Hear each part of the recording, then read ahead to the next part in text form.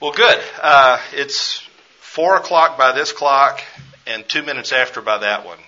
So we're going to start with this clock and end with this one, I think. So I'm Steve Noblet. For those of y'all that thought I was Steve Saint, I'm sure his workshop is sold out, and that's why you're here. So, but I'm glad you're here. I am the Executive Director for Christian Community Health Fellowship, or CCHF. And how many of you that are not sitting on the front row here have ever heard of CCHF before? So a handful of folks. Okay, so CCHF is it's an organization that envisions a movement of God's people who choose daily to bring healing to marginalized communities in our nation and to do it in the name of Christ. And so you can think of us in a lot of ways as the domestic medical missions organization here at this conference. And so we have about somewhere between 200 and 300 clinics around the country, around the United States that are affiliated with CCHF and are doing this type of work, basically serving the medically underserved and the poor with health care in the name of Jesus. So I get louder when I turn over here and softer when I turn over here.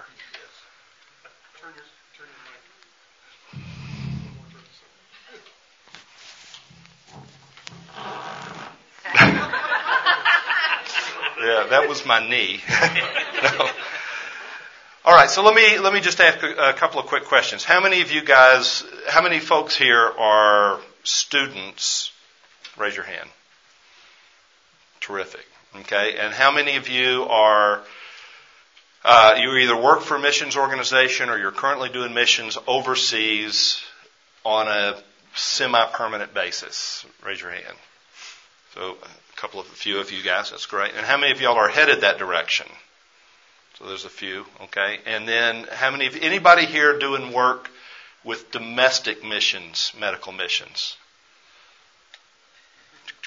A few, okay, great. And I know you guys, so these are really good people. Y'all should get to know them like I do. But tell me who you guys are with and what you are doing. Southwind in Lexington, Kentucky established. The Refuge. Awesome clinic. Wonderful clinic. Tell me the name of the lady that runs it. Rachel. That's who I was trying to think of a little while ago. She's the most energetic human being I've ever met in my life. So I go sit down and have breakfast at this great breakfast place where Calipari sometimes eats. And with Rachel about once every 2 years, and that charges you up for the rest of your life. And so, I'm with the Kingsway Community Care Center in Indianapolis. It's a medical and dental clinic. That's terrific. That's great. I'm going to come visit you guys this year. We do some work with some other groups in Indianapolis with Raphael and some other groups like that. So, yeah. And who else was it that had their hand raised a minute ago? Domestic. Yeah. Lawndale in Chicago, largest faith-based clinic in the United States. So, and then we've got some guys from Jericho Road in Buffalo. And how do you want to describe yourself, Matt? I'm a resident and going into an underserved clinic in the city of Indianapolis. In Indianapolis, another partner in Indianapolis there, so that's great. Well, good. Let's just open in prayer, and then we're going to blow through this pretty quickly.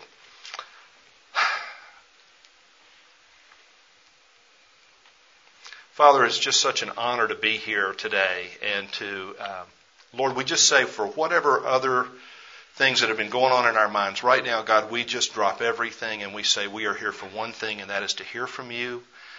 And God, we just right now would just tune our hearts to you, and we ask, Lord, for you to just speak clearly to us, God. We're here for direction, for encouragement. We're here, God, to be equipped. We want you to sharpen us, Lord. We want you to pair us up. And help us connect, Lord, in meaningful relationships that will help bring you glory and extend your fame to the ends of the earth. And Father, we just dedicate ourselves to that. And Father, right now in Jesus' name, I just dedicate this time, this particular workshop, to your glory. And we ask, Lord, that you would speak through each of us here and to each of us here, including me. And we say this and we pray this for your glory alone in Jesus' name. Amen. Amen. Okay, so a wildly successful workshop here, in my mind, would be for you to leave with this conviction. And that is that what we do as healthcare professionals, and particularly as Christian healthcare professionals, should be incredibly distinct. It should be something that really stands out and is a sign and a wonder to the rest of the medical community around us and the world around us. We should not be like everybody else. CCHF started 30-something years ago with a group of young docs straight out of residency that went down to a little town in the Mississippi Delta and started a health clinic there because there wasn't a doctor that would see black people in this town. And they started this health clinic, and every day they used to, at the end of the day, sit down on the front porch and drink their iced tea out of a sweet tea, by the way, out of a mason jar, and would ask the question, what would Jesus do? And for about the first 60 days or so, they were very content believing that what Jesus would do would be to move to New Hebron, Mississippi and start a health clinic. Yes! And then after about 60 days into that, they were like, what would he have done today? How would he have handled this situation? And they began, just talking and thinking about healthcare in a completely different way. And the question they began asking themselves, and this is a question we continue to ask 30 years later, is, isn't there a difference between being a doctor who's a Christian and practicing Christian medicine? Is there such a thing as Christian medicine? And if there is, what does that look like? And should it be distinct from other things? And that kind of thing. So that's one of the things that would be a successful day today, is if we would come away with that, at least asking those kind of questions. And then the second thing is to help us shift in our mind what our role is in the whole realm of an industry of healthcare. Because typically, this is kind of how most docs and people in the health professionals sort of see themselves. Y'all know Milton here? Right? One of my favorite movies of all time. I like watching it on TV because they take the cursing out. But, we sometimes in the healthcare industry and mechanism is so vast and so huge that, frankly, you get trained in medical school or nursing school to just sort of fit in as one of the cogs in the wheel. And you may not feel like you're in a place of great significance. And frankly, I hear people all the time tell me why they can't do Christian medicine. It's because, I work at a hospital, or because I work in a big private practice, or I work in a clinic that doesn't allow us to do this or that. And this is just the way it's done. You can't change it. And the answer to that is that we are not first and foremost healthcare professionals. We are first and foremost ambassadors of a new government. We are ambassadors of Christ and His kingdom. It's an alternative government, and it's a government that is, frankly, that stands in contrast with all other governments on the planet. And ultimately, it's the only one that's going to be left standing. And so the success or failure of every system out there and every component of culture that's out there is going to ultimately depend on how it lines up with the government that we as ambassadors of Christ represent. And so I want us to begin to think through, to think of ourselves not as participants in the healthcare industry, but as stewards of the healthcare industry with a commission from the Lord Jesus Himself to make it a footstool for His feet and His servant. And so I want to start with this passage of Scripture to sort of frame our time together. This is a beautiful vision. It's from Micah chapter 4 that's also almost verbatim from Isaiah chapter 2. So it shows up under two prophets verbatim. That's sort of like two exclamation points at the end of the sentence. But let me just read this to you out loud. In the last days, the mountain of the Lord's temple will be established as chief among the mountains. It will be raised above the hills, and peoples will stream to it. Many nations will come and say, "Come, let us go to the mountain of the Lord, to the house of the God of Jacob. He will teach us His ways so that we may walk in His paths." Let's just say that together. He will teach us His ways so that we may walk in His paths. Let that ring in your ears. Let's say it one more time. He will teach us His ways so that we may walk in His paths. And then it goes on and it says, "The law will go out from Zion and the word of the Lord from Jerusalem. And He will judge between many peoples and settle disputes for strong nations far and wide. They will beat their swords into plowshares and their spears into pruning hooks. Nation will not take up sword against nation, nor will they train for war anymore. Every man will sit under his own vine and under his own fig tree, and no one will make them afraid, for the Lord Almighty has spoken." I love that it doesn't say because Steve Noblet was faithful or because we came up with a really good plan to implement this project. It's just this. The Lord Almighty has spoken. All nations may walk in the name of their gods. We will walk in the name of the Lord our God forever and ever. This is a vision of an inevitability in God's mind. God never has a thought that He doesn't speak and perform. God is not disjointed that way. When He establishes His will, and this is His will is to have a time in which His people will be a community of people who live under the willing acknowledgement of His government, of His benevolent lordship, and a time in history in which the people that do not know God will search out the people that do know God, because we're living as citizens of His and ambassadors of His kingdom on earth. And we'll be the answer. We'll be exemplifying in our lives and in our practices the answer to Jesus' prayer as best we can. Thy will be done on earth as it is in heaven. And so this day is going to come when the community and culture that we produce will present such a contrast to the world around us that we will be respected, sought out, and studied. And the nations will come with this ringing thing I want you to hear in your ears. Teach us His ways so that we can walk in your paths. Now, if we believe this, we can expect that there's going to be a generation, and I don't know why not ours. To be honest with you, I think the only issue is faith and obedience. Why not our generation? But there will be a generation when the people, when people that don't know God will come to God's people and search us out and say, hey, you guys are doing things different than we're doing them. And frankly, your outcomes are really good. Would you show us what you're doing so that we can do that too? And just break that down into sort of bite-sized chunks. They're going to come and say, hey guys, you treat your wives different than we do. Explain that. Show us how to do that. You raise your children different than we do. You relate to your neighbors differently. You approach your work differently. You run your businesses and with different standards and goals. You practice health care differently. Now, we're seeing that in little bite-sized pieces from time to time. Back in the early 90s, I had the opportunity to study for a year in England, and while I was there, Namibia, which was a newly formed nation, sent a delegation of cabinet ministers to a group of Christians in England, and they sat down with them and said, would you show us how to write our Constitution and our laws in a way that resemble the principles that you guys see in the kingdom of God? Okay, now I don't know how it's all working out in Namibia. I've never been there, to be honest with you. But I was so glad that those guys that they came to visit that day were not caught off guard by that. They said, yeah, we'd love to sit down and show you what the principles of the kingdom of God are and how they might translate into your nation's constitution. Now, the day is coming, I'm telling you, and it's coming bit by bit, where people come and show up and say, so explain how the kingdom of God applies in healthcare. I was in a meeting at a Christian university a few months back, and the guy that I was meeting with happened to have a friend who was the chief medical officer for a local hospital in Chattanooga. It's a big hospital. It's the biggest hospital in Chattanooga.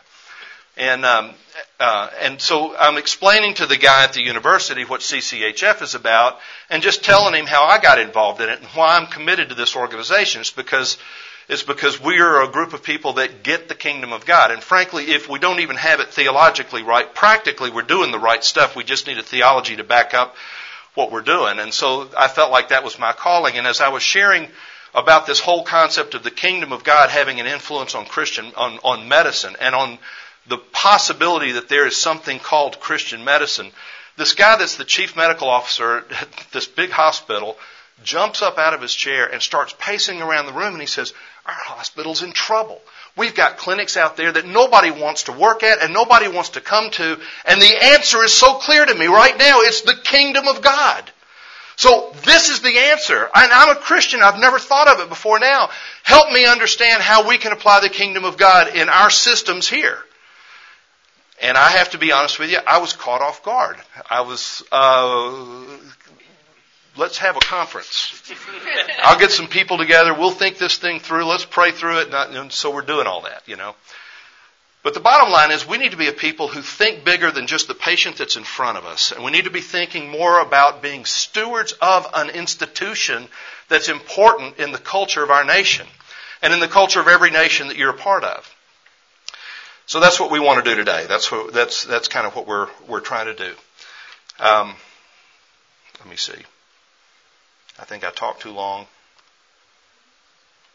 Hello. There we go. So what is Christian healthcare? What makes Christian healthcare Christian? Okay. Well, what makes anything Christian?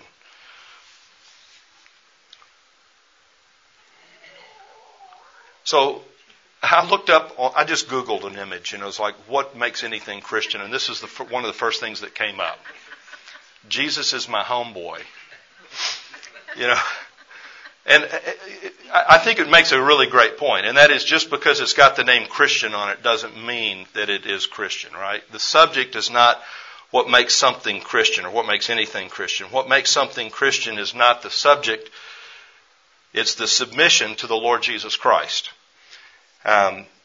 It's the answer to, that's the answer for Christian music. It's the answer for Christian bookstores, if there is such a thing, or, you know, we have so many Christian things that we've created our own little bubble, and I'm not sure that Jesus would own very much of that, to be honest, you know.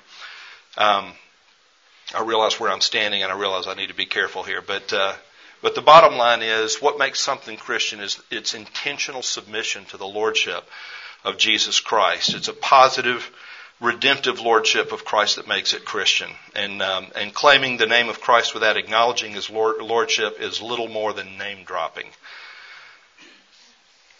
Christian healthcare happens when we deliberately seek to honor the Lord Jesus Christ. And I propose that we need to hallow His name. Thy kingdom come, thy will be done begins with, our Father in heaven, hallowed be thy name. That should be our goal, is to hallow the name of Christ in all that we do. And we need to do that on several different levels. As individuals, we need to be thinking, how does my life and practice as a doc or as a nurse or whatever I'm doing, community health person, how does that reflect on the Lord Jesus Christ? But more than just as individuals, we create organizations. I appreciate Os Guinness that talks about one of the things that men do, that people do when as they begin to serve Christ, as they begin to build something that resembles the kingdom of God. And one of those important things is organizations. And so corporately, we need to be thinking about how does my organization or my department reflect the lordship of Jesus Christ? And then ultimately, and this is one of the things I'm trying to get us all to begin to recognize, is nobody else is going to do it except us. We have to think systemically. We have to think, how does the institution of medicine look like in the kingdom of God? Well, guess what? There's no sickness and dying when Jesus finally returns, right? But let's just say that theologically there's a progressive sort of move in that direction. And the day before Jesus returns, what's it supposed to look like? What is God going to be pleased with a healthcare system? And how can we, and let's just be honest, if we begin to think that way, if we begin to recognize that there is something, a healthcare system that God's pleased with, and there's things about the healthcare system that's there now that God's not pleased with, we have to understand that we are either part of the problem or we're part of the solution, and there's no middle ground. And so we want to be intentional about being part of the solution. We don't want to continue to pour our time and energy into the brokenness of the system. We are given the ministry of reconciliation, and one of our jobs is to not only reconcile people to Christ, but to reconcile systems to the kingdom. Can y'all get that? Are you willing to buy into some of that with me? A little bit? So, personally, we need to be thinking about how things are individually, as individuals, in terms of corporately and our organizations, how we are going together to influence and affect those organizations to resemble the kingdom, and then institutionally. There's also two dimensions to Christian healthcare that we have to think about. Number one is mission. Okay, our mission in our own personal life, in our organizations, and institutionally. The mission, we need to make sure that our purpose aligns with our calling to serve and to disciple. Those are the things that we're called to do, serve and disciple. And then the other thing is character, mission and character. And so with these three things in mind, okay, that on 3 different levels, individually, organizationally, and systemically. And in terms of these 2 sort of big giant areas of mission and character, those are the things we've got to wrestle with as we think through what Christian healthcare is. Now, I'm really blessed today because this conference sort of draws a lot of really great folks in, and we've got a number of CCHF clinics that are present here. And one of them happens to be some folks from Buffalo, New York, from Jericho Road Family Practice. And I thought rather than me stand up here, who's never been a doctor and never run a clinic, lecture to you about how it ought to be done, maybe it would be helpful if we had the testimony of a group from Buffalo to just stand up and share their story, why they started a Christian clinic, what it's about. And if you don't talk about everything I want you to talk about, I'll ask questions in a few minutes, okay? So this is Dr. Julie Thurlow and Brett Lawton. Julie is a family practice doc, right? Yes. At Jericho Road Family Practice, and Brett is the practice overall guru, head honcho, big kahuna over there. So there you go. All right, so I'm going to ask you guys to... Here, I'm going to let you do all that. Thing up here, but will that work?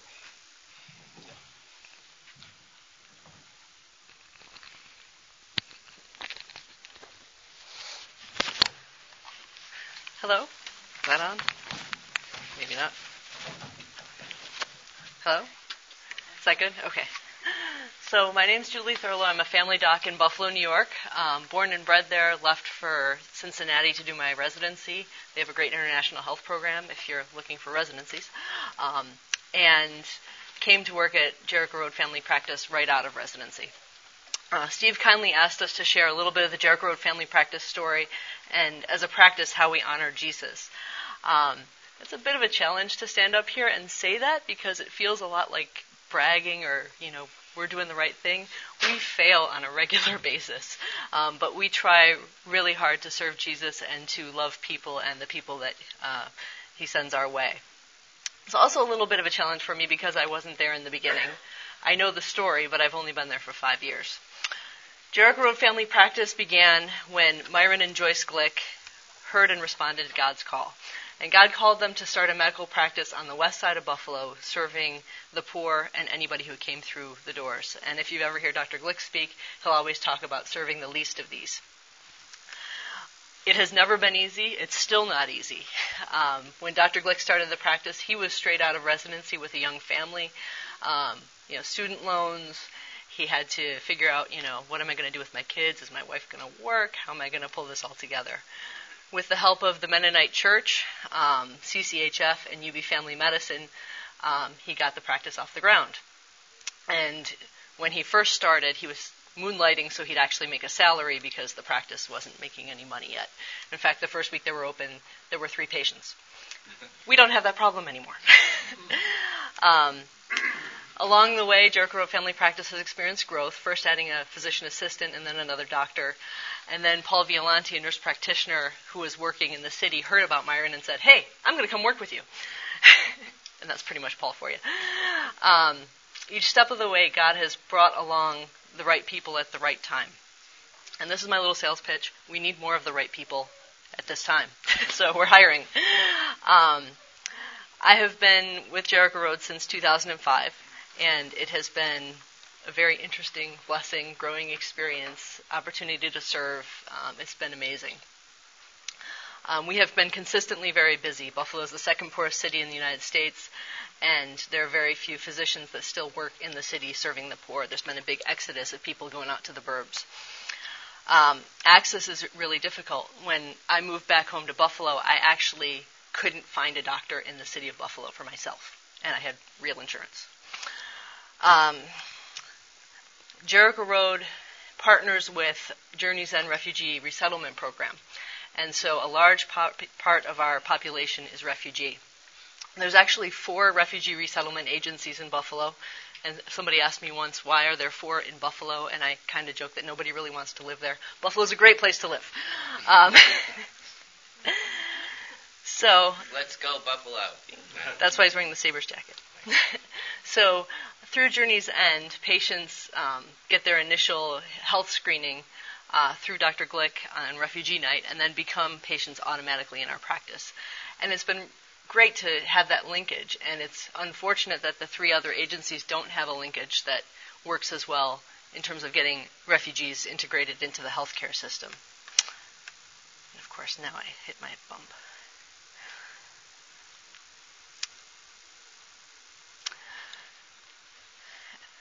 As a Christian family practice, we try to serve our patients with the love of Christ. For me, that particularly means paying attention to cultural differences. With over 60 languages spoken in our office, which means over 60 cultures and different expectations, that's really challenging. But I wanted to share one story about how cultural differences and learning them has helped with healthcare. I've traveled a bit. I've been in 20 countries. I should know better. But about 2 or 3 years into practice, Salado, who is a woman in the Somali community, invited me to one of my patients' baby showers. And I said, great. And I ran out to the outlet mall and I bought a cute little outfit and a teddy bear and I wrapped it up and I showed up for the shower on time. First mistake. And very politely, Salado took the gift and hid it in a back bedroom. Second mistake. And so I sat and I listened and I learned. I helped prepare the meal a little bit and we sat down and we had a feast. And after the meal, they put the patient in the middle of the room and 20 or 30 Somali Muslim women started praying for her. And I was shocked. Oh, a baby shower where you're praying for this woman. And they prayed for her that she would have a safe delivery, that her baby would be healthy, and that she'd be able to have a vaginal delivery. Now, we had been having trouble with the nurses. When our patients come into labor and delivery, they want them to sign their consent for their transfusion, their C-section, take care of the baby, take care of the mom, vaginal delivery. And that's very confusing to a refugee, someone who doesn't speak English, maybe not even read and write in their own language. And the nurses would get very angry at our patients because they didn't want to sign things they didn't understand, and they were in labor and in pain. And it wasn't until I actually went to this baby shower and learned firsthand, sitting down having a meal with people, that for these Somali women, having a baby and going through the pain of labor is how they believe that they connect with their child.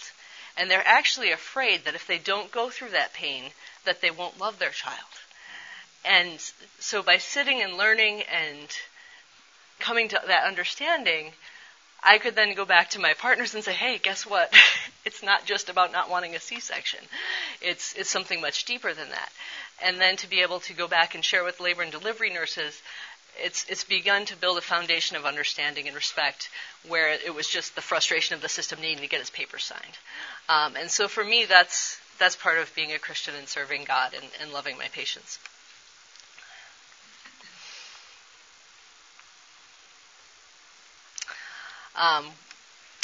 One of the challenges that we face as providers, working with the poor or underserved, or however you want to politically correct label people who have less resources, is dealing with patients who abuse drugs. Anybody who's in residency or been through residency or in practice now knows about drug seekers. With people who come in and that they want their Lortab. And it's really challenging not to get angry or frustrated working with those patients. And so one of the challenges as a Christian practice is the struggle that I have with Dr. Glick. I'm more on the law side of things, and he's much more on the grace side of things. And so we have been good working together, him pulling me more towards the grace side, me making sure that he actually cuts off people after the third or fourth time that they've abused the system, in terms of loving patients but not enabling them. Steve also asked us to talk on the culture of the practice, what it's like to work where we work. It's an amazing place to come to work. Being able to work with fellow believers who have a common goal and a common mission is just something you don't see in the secular world. And so when we come together, it's awesome to encourage each other, to see our nurses checking in on each other. I've got one particular nurse who's busy and ordering things and sometimes gets pulled away, and I'll walk out of my room and go, Deb, and I hear Astor's voice from the corner, what do you need? And where people are helping each other out. It's not, well, that's her work, I'm not going to do it. With the providers, if somebody's got nothing to do, they check the other people's schedules to make sure, well, who can I see to get them caught up? And so that kind of teamwork is something that you always hope for, but it's really amazing to be a part of it. And one of the things that really helps solidify the practice, I think, as a Christian practice and helps us keep our focus on serving Christ and serving our patients, is that we have monthly staff devotionals. And those are not always led by necessarily Dr. Glick, who's the founder of the practice, or Brett, or any specific one person. But those are opportunities for us to come together and reflect again on God's Word, reflect again on why we're doing this, and not to lose sight in the middle of trying to get the work done of what we are trying to do for the kingdom. So with that, I'm going to pass this off to Brett.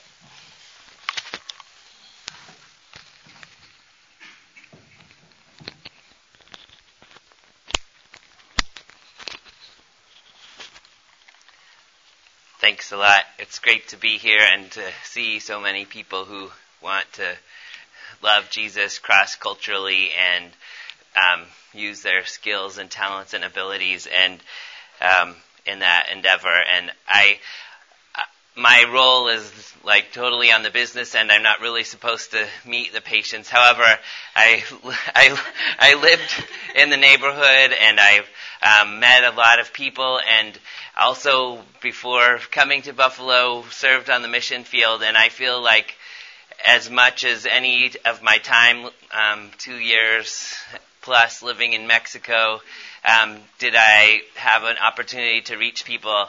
I do now, and I also have made friends with a really great Somali family, and the father was killed in the uprising, and there's 4 kids and a single mom now trying to make her way, and they're also Dr. Thurlow's patients. But I had an incident where one of the boys fell off of the porch and was hurt, and they called the doctor's office, or they called me before they even called to make an appointment as a family member, and so like I just feel like our witness, our being there, our being available, our showing the love of Christ every day and doing it in a quality way is how we do this. And we're striving to meet all sorts of excellent standards. We're about 2 weeks away from applying to the National Committee for Quality Assurance to become a patient-centered medical home,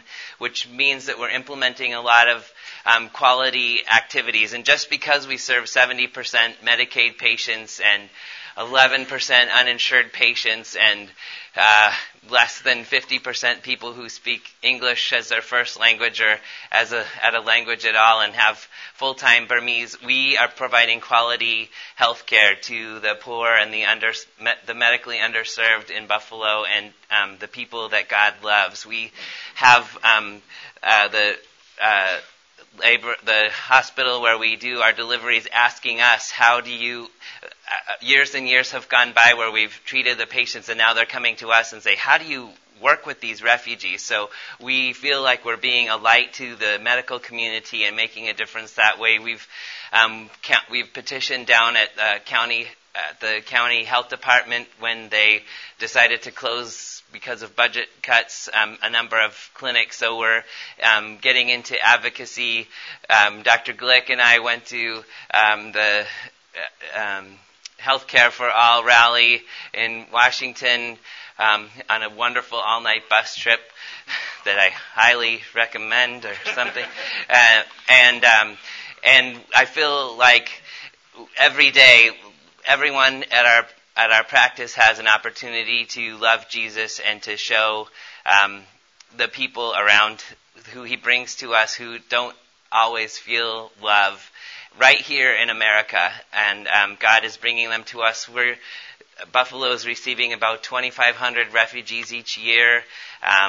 And we at the practice are turning away 50 to 100 patients a week because we just don't have the capacity to serve them. And so if I might make a blatant pitch, we could use your help if you are considering working internationally. We're a HIPSA site, and we would welcome anyone who would be interested to come and work with us in any capacity. So thank you so much. Thank you, Steve, for sharing the spotlight with us.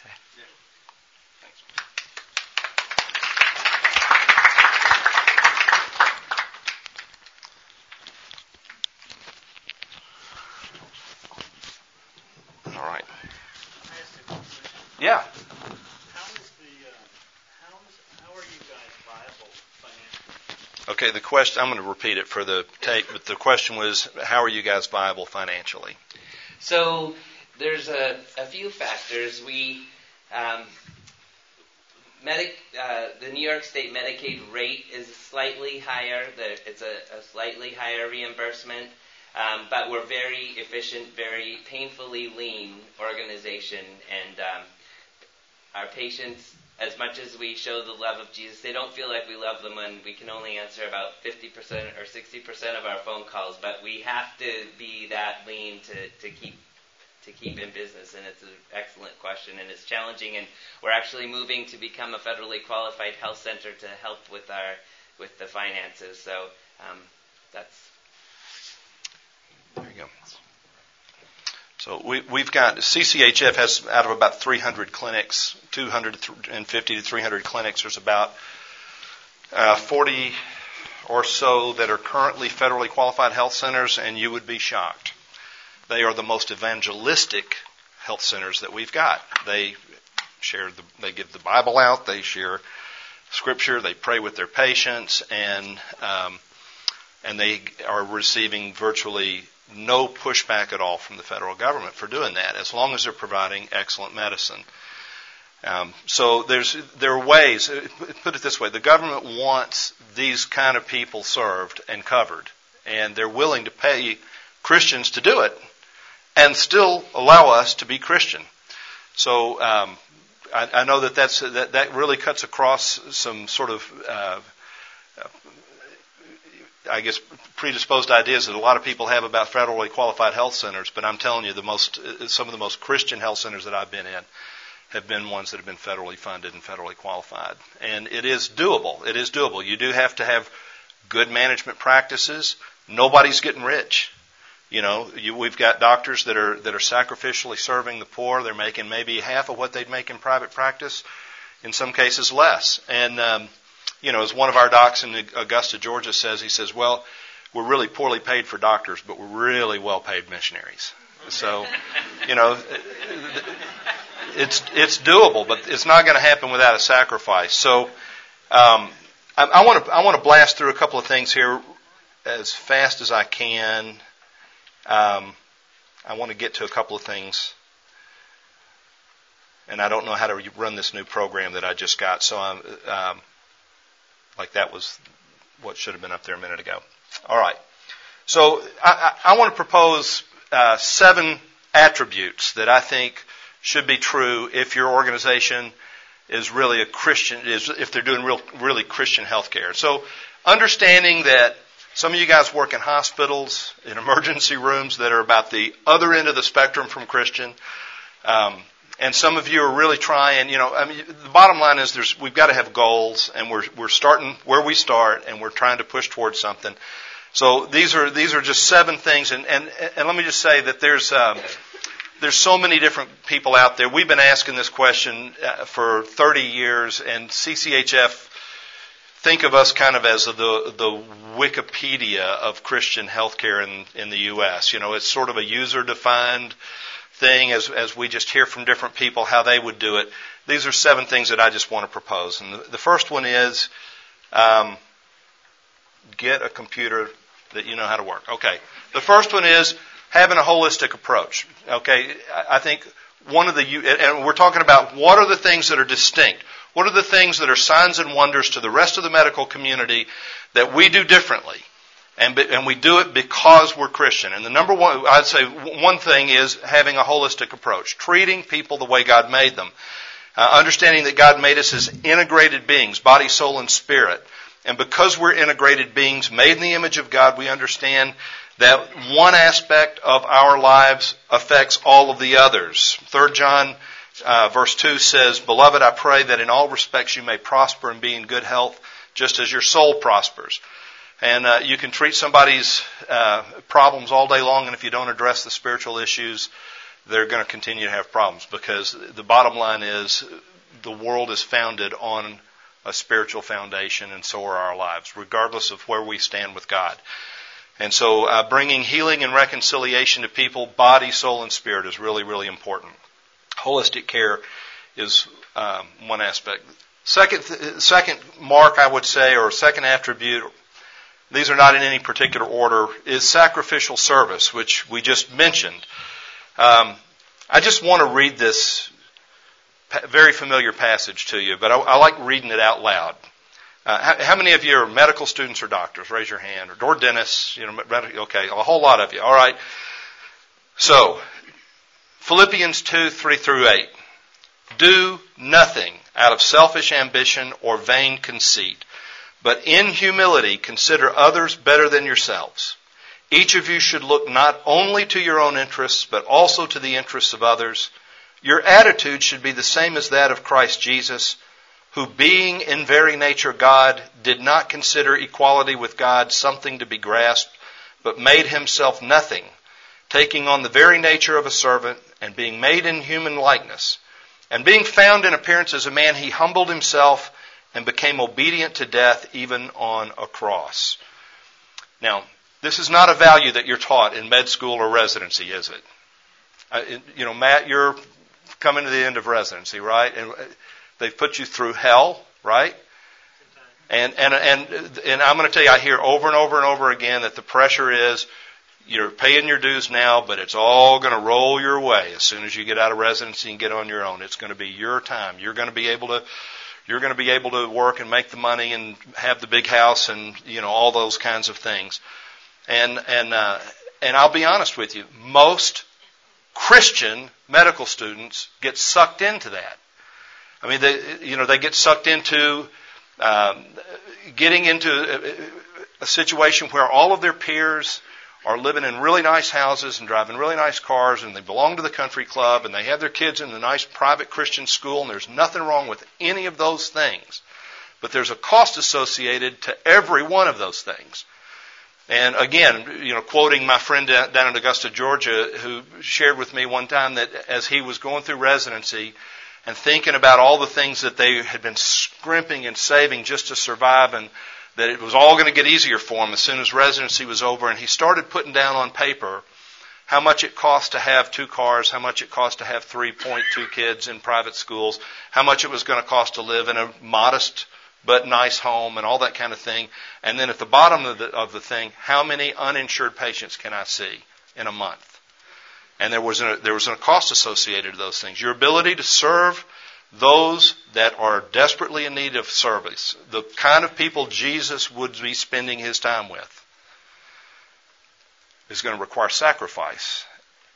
And one of the biggest signs and wonders that you are going to ever have as Christians to the larger medical industry is your willingness to sacrifice personally in order to serve the sickest and most difficult patient population there is, or to go on mission trips, or wherever it is that you're going to do.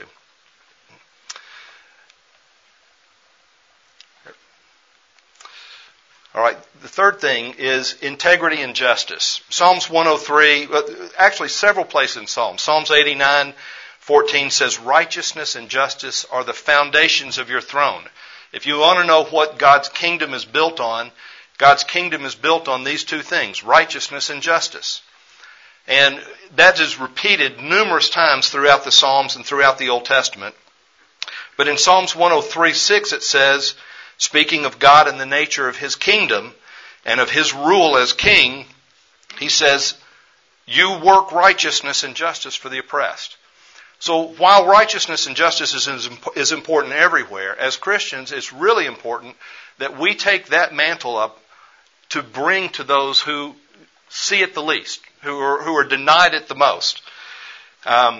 Micah 6:8, passage everybody knows. "He has told you, O man, what is good, and what does the Lord require of you but to do justice and to love mercy and walk humbly with your God." Christian health care must be about integrity and justice, but especially for the poor and the alien. Fourth attribute is to reinforce dignity. One thing that we do as Christians that is unique is that we see people. It says in 2 Corinthians, I think it's 2 Corinthians 5, it says we used to view one another from a worldly point of view, but we no longer do that anymore. But we view each other in Christ. We understand that when we came to Christ, He made us new, and He gave us lenses to begin to look at other people through. And one of those lenses are that we begin to understand that there's dignity in every human being, every human life. And that dignity is not because we believe they are God or godly even, but it is based on, I think, three things. One is, marred though we be, we are created in the image of God. We are image bearers of God. You know, spotted owls and dolphins do not bear the image of God like the worst person in your city does. God has entrusted His image to the worst person in your city, more than He has the blue whale. I love all those animals, by the way, but I'm not a vet. You know, the second reason that we believe that people have dignity is our mutual calling. We have a creational mandate to bring God's rule to the earth, to subdue the earth and rule it on His behalf. And even non-Christians have that same mandate. And they will be held accountable by how well they do, as will we, by how well they do. And when God couldn't find a godly king in Israel to do something right, He raised up a Babylonian king called Cyrus to rebuild the temple and to restore the city. And the same thing's true here. God will use a crooked stick if it's the straightest one around, you know. And we need to understand that each and every person we run across has the same calling that we do to extend God's rule to the ends of the earth, all right? And the third thing is that we have worth because of the redemptive work of Jesus Christ. And maybe this is the most, the thing that I have the hardest concept wrapping my mind around, but this is what I know. For a short period of time in my life, I sold real estate, and people would always ask me, what's my house worth? What's my house worth? And the short answer is it's worth whatever somebody's willing to pay for it. That's it. A thing is only worth what someone's willing to pay for it. And God paid the highest price of all, His one and most beloved Son. He paid for the most disgusting person you know, which is me, since you've met me today. So, the drug dealer and the meth addict and the prostitute that comes into your clinic or ER has amazing value and by virtue of Christ's redemptive work. I want to read a little excerpt from C.S. Lewis's essay called The Weight of Glory. Any of y'all familiar with that essay? And towards the end of the essay, Lewis says this. He says, it may be possible for each of us to think too much of his own potential glory hereafter. But it's hardly possible for him to think too often and too deeply about that of his neighbor. The load or weight or burden of my neighbor's glory should be laid daily upon my back, a load so heavy that only humility can carry it. And the backs of the proud will be broken. It's a serious thing to remember that the dullest and most uninteresting person you talk to may one day be a creature which, if you saw it now, you would be strongly tempted to fall in worship. Or else a horror and a corruption such as you now meet, if at all, only in a nightmare. There are no ordinary people. You've never talked to a mere mortal. It is mortals with whom we joke with, work with, marry, snub, and sometimes exploit. This does not mean that we're to be perpetually solemn. We must play, but our merriment must be of a kind that is, which is the best kind of merriment, which exists between people who have from the outset taken each other seriously. No flippancy. No superiority, no presumption. And our charity must be real and costly love with deep feeling for the sins in spite of which we love the sinner. No mere tolerance or indulgence which parodies love just as flippancy parodies merriment. Next to the blessed sacrament itself, your neighbor is the holiest object presented to your senses. Now we as Christians, we have to see the least of these in that way, to recognize their dignity. I appreciate what Julie shared. as she said, just a big part of her walk and expression of Christ's dominance in her life is just the respect that she shows and the dignity that she sees in the people that she serves. Recognizing dignity within the people that we serve includes a commitment on our part to things like partnership and empowerment and education. It's why you take time with patients. It's sharing responsibility for their treatment and their health, and things like advocacy when they can't speak for themselves. Last two things very quickly. I think they're last three things real quickly. One is this: honoring the presence of God. I got to be honest with you. I don't know anybody that I've ever met that talks about this in a clinical setting. But if God is with us, why do we act like we're just normal? And if God is with us, why do we just go around every day as though He's not? Moses said to God in Exodus 33, he said, unless your presence go with us, we don't want to leave. We'll stay in the wilderness forever rather than go without your presence. And then he said this, he said, how else will we be distinguished from all the other people on the face of the earth except by your presence? So let me ask you, have you ever been in a place or in a meeting, maybe in a conference like this, where you just knew the presence of God was there? Have you ever had that experience? It's like, God is in this place. Oh my gosh, God is here. Yeah. So tell me what that felt like. What was the sensation that you felt that made you feel that God was here? That's a question. Joy. Okay. That's good. Yeah. What else? Reverence. What does reverence feel like?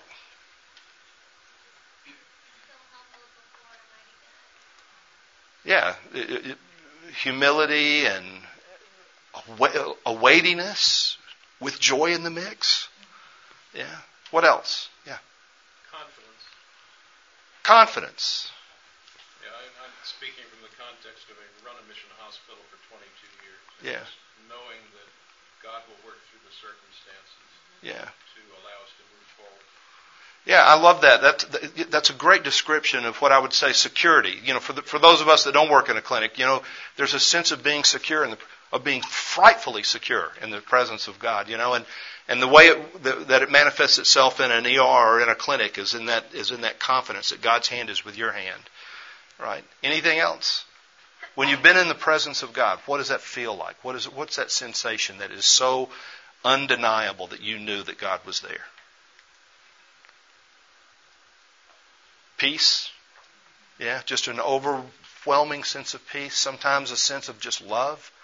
Just a sense that place was saturated with love. Well, I'm going to just tell you, you cannot parody, in the words of C.S. Lewis, you cannot parody those things.